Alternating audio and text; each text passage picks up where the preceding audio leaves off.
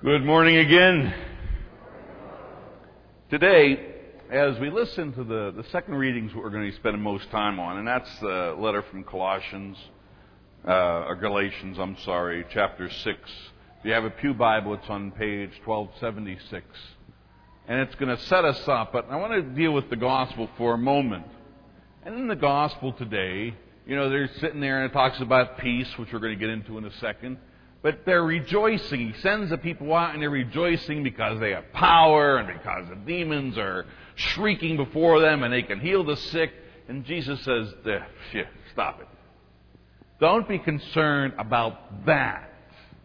Be concerned that you're going to live forever. Don't concern that you have power. Be concerned you're with me. That's what it comes down to. And so when we go to the second reading today, in Galatians. In Galatians, it starts with verse 14, chapter 6, verse 14. But may I never boast of anything except for the cross of our Lord Jesus Christ. You get what the gospel is and put here? Paul understood that. He didn't go around boasting, hey, I can expel demons. Hey, I can cure the sick. Hey, I have great miracles and great power. Hey, I can do all this stuff.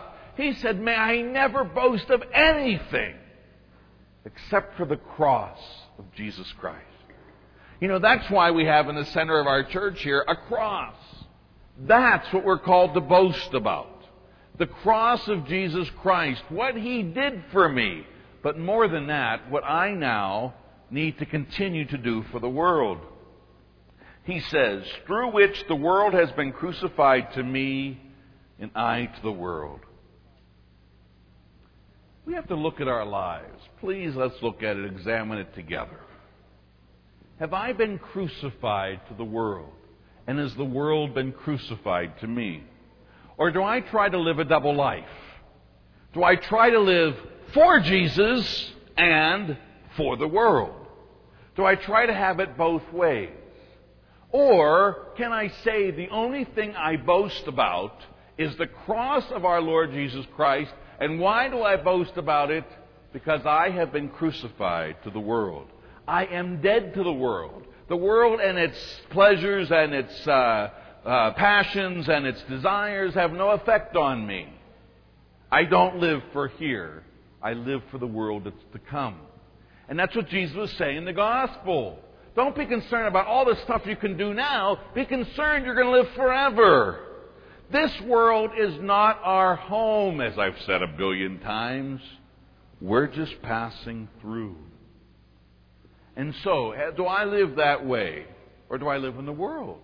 Do I live for the world? How much money am I going to make? Is it enough money? Is everybody going to like me? Is this going to be good? Is that going to be good? Or do I say, Jesus, I live today for you. The only thing that matters when I wake up in the morning is to do what you want me to do. Period. Huh? That's what it comes down to. And then the world will take care of itself. Seek ye first the kingdom, Jesus said. You ever hear this before? And then what? Seek ye first the kingdom of heaven, and then everything else will be given to you. But seek ye first the kingdom. So that's what each of us got to think. Am I one who have been crucified, that I seek beyond all things the kingdom of heaven first? His way of righteousness, His way over me. And then we go on. For it doesn't mean about circumcision. Again, that's not important for us. But that one has become a new creation. Peace and mercy to all who follow this rule of life. From now on, though, let no man trouble me, for I bear in my own body the marks of the crucified one. What we are called to be as Christians is an icon of the crucified. An icon of the crucified, which means what? That I am called to live my life in such a way that people see the crucified Christ inside of me. The only way for you and I to truly have life is when you and I decide to be crucified to the world and crucified in such a way that I can then say what Paul says earlier. It's the same theme in Galatians 2:19, which is, I have been crucified with Christ. The life I live now, it's not my own. It's Jesus Christ who lives inside of me. Right? So it's the same book of Galatians, and the theme is being carried out. The only thing that matters is that I have been crucified with Christ now, and so look at my hands, look at my feet, look at my side. I bear the marks of the crucified one in my body. Now, how do we do that? By being crucified for others, by being a person for others. And when that happens, then the second part is given to us, peace and mercy to all those who live this way of life. But let's really reflect on that reality. How to become an icon of the crucified? Well, I start with myself.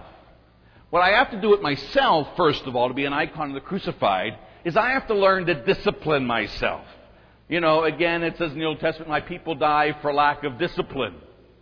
Do I have a disciplined life? Meaning, first, do I have a life that prayer is the first thing? That I discipline myself for that prayer time? Do I discipline myself in the way I eat? Do I discipline myself in the way I spend my money? Do I discipline myself in the way I spend time with my family? Do I discipline myself? Do I have a disciplined life? And so that's the first thing. If I don't, then I have not truly been crucified, because I'm still living life my way. And again, the purpose of life isn't to live it my way, but it's to live it God's way, right? So first, I'd like to reflect on my own life. Am I have a disciplined life? Do I take care of my body? Do I crucify my body? Or do I just let it go? And it doesn't really matter. God loves me as I am. Of course God loves you and me as we are, but He doesn't leave us where we are. He says, okay, now be crucified with me. Discipline yourself. Incorporate my life into yours. First thing. The second thing we look at is that thing of family. Am I disciplined? Have I been crucified with my family? Meaning, am I more concerned about my spouse's needs than I am about my own? Or do I get mad at them because you didn't look at me right this morning? Or am I concerned? Do I live for them? Do I live out those vows when I got married, when I looked at my spouse and I says, here, sweetheart, or here, guy, I love you so much that I give up my life for you. And it doesn't matter what I want anymore. The only thing that matters is what you want. Have I truly been crucified with my spouse? Do I live a life for them? Or do I live a life for me? What you can do for me. You know, and that goes in everything about spending time with each other, how our sexual life is, how we spend money. Is it a time where I live for my spouse? That I'm always more concerned about their needs than I am about my own? Now, of course, if they're living the same way, that's going to be a perfect act of love. Huh? So, is that the way I live my life? Or am I sitting... You know, even when it comes to our spirituality. Well, he gets in the way of my spirituality. How nice. Am I living for a crucified? Your spirituality, number one, is to do what? To die. He'll give you an excuse. Okay? So you sit there, or she'll give you an excuse. It all depends, huh? Do I live my life with my spouse crucified? Those of us who have kids. Do I live my life concerned about them? Do I affirm them? Or do I just put them down? Do I say what they're doing right? Or do I say what they're doing wrong? At the end of my day, when I'm reflecting on my life and going to bed and I do my examination of conscience, have I supported them more than I have disciplined them in a wrong way? Even when I discipline my kids, do I discipline them do they know after I yell at them and say, you can't do that anymore? Do I look at them and say, but I love you and I do this to you because I love you? Or do I do it and just, hey, this is the way I am, you're going to live it my way, and this is the way I said? Okay, so have I been crucified for my family? How about my social structure, my people at work? How am I been crucified there?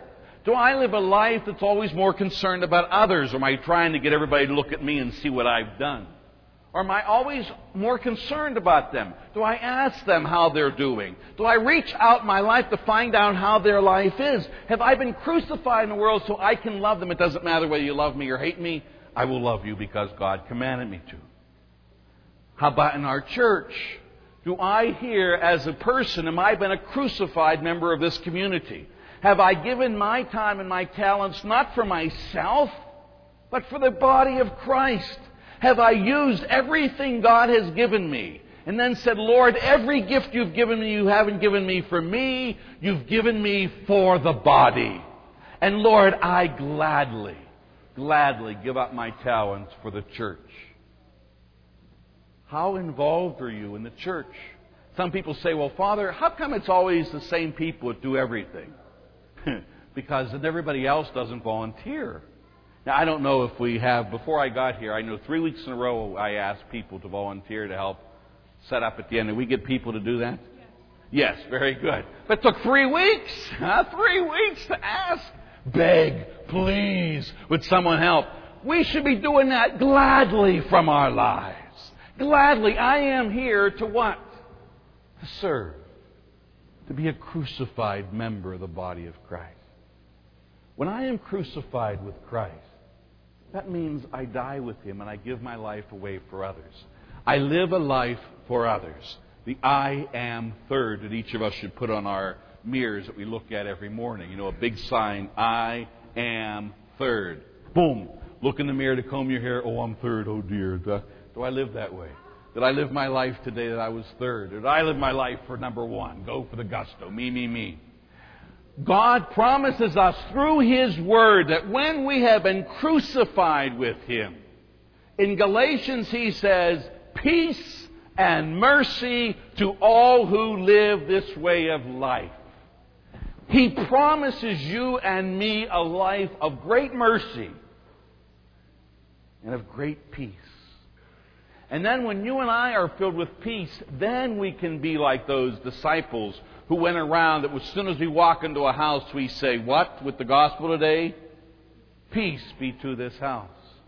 But notice, before they could bring peace to a house, they had to have peace. And they had peace because they allowed themselves to be crucified with Christ. So they just went around saying, I'm going to go preach the Word of God. That's all that matters. They've already been crucified. Now they're people that are bearers of peace. Are we truly bearers of peace? And if not, if I don't have peace in my heart, then I've got to really think, have I been living the crucified life? Truly. If not, hey, me too sometimes. A lot of times. We got to change. God doesn't, He loves us where we are, but He doesn't leave us where we are.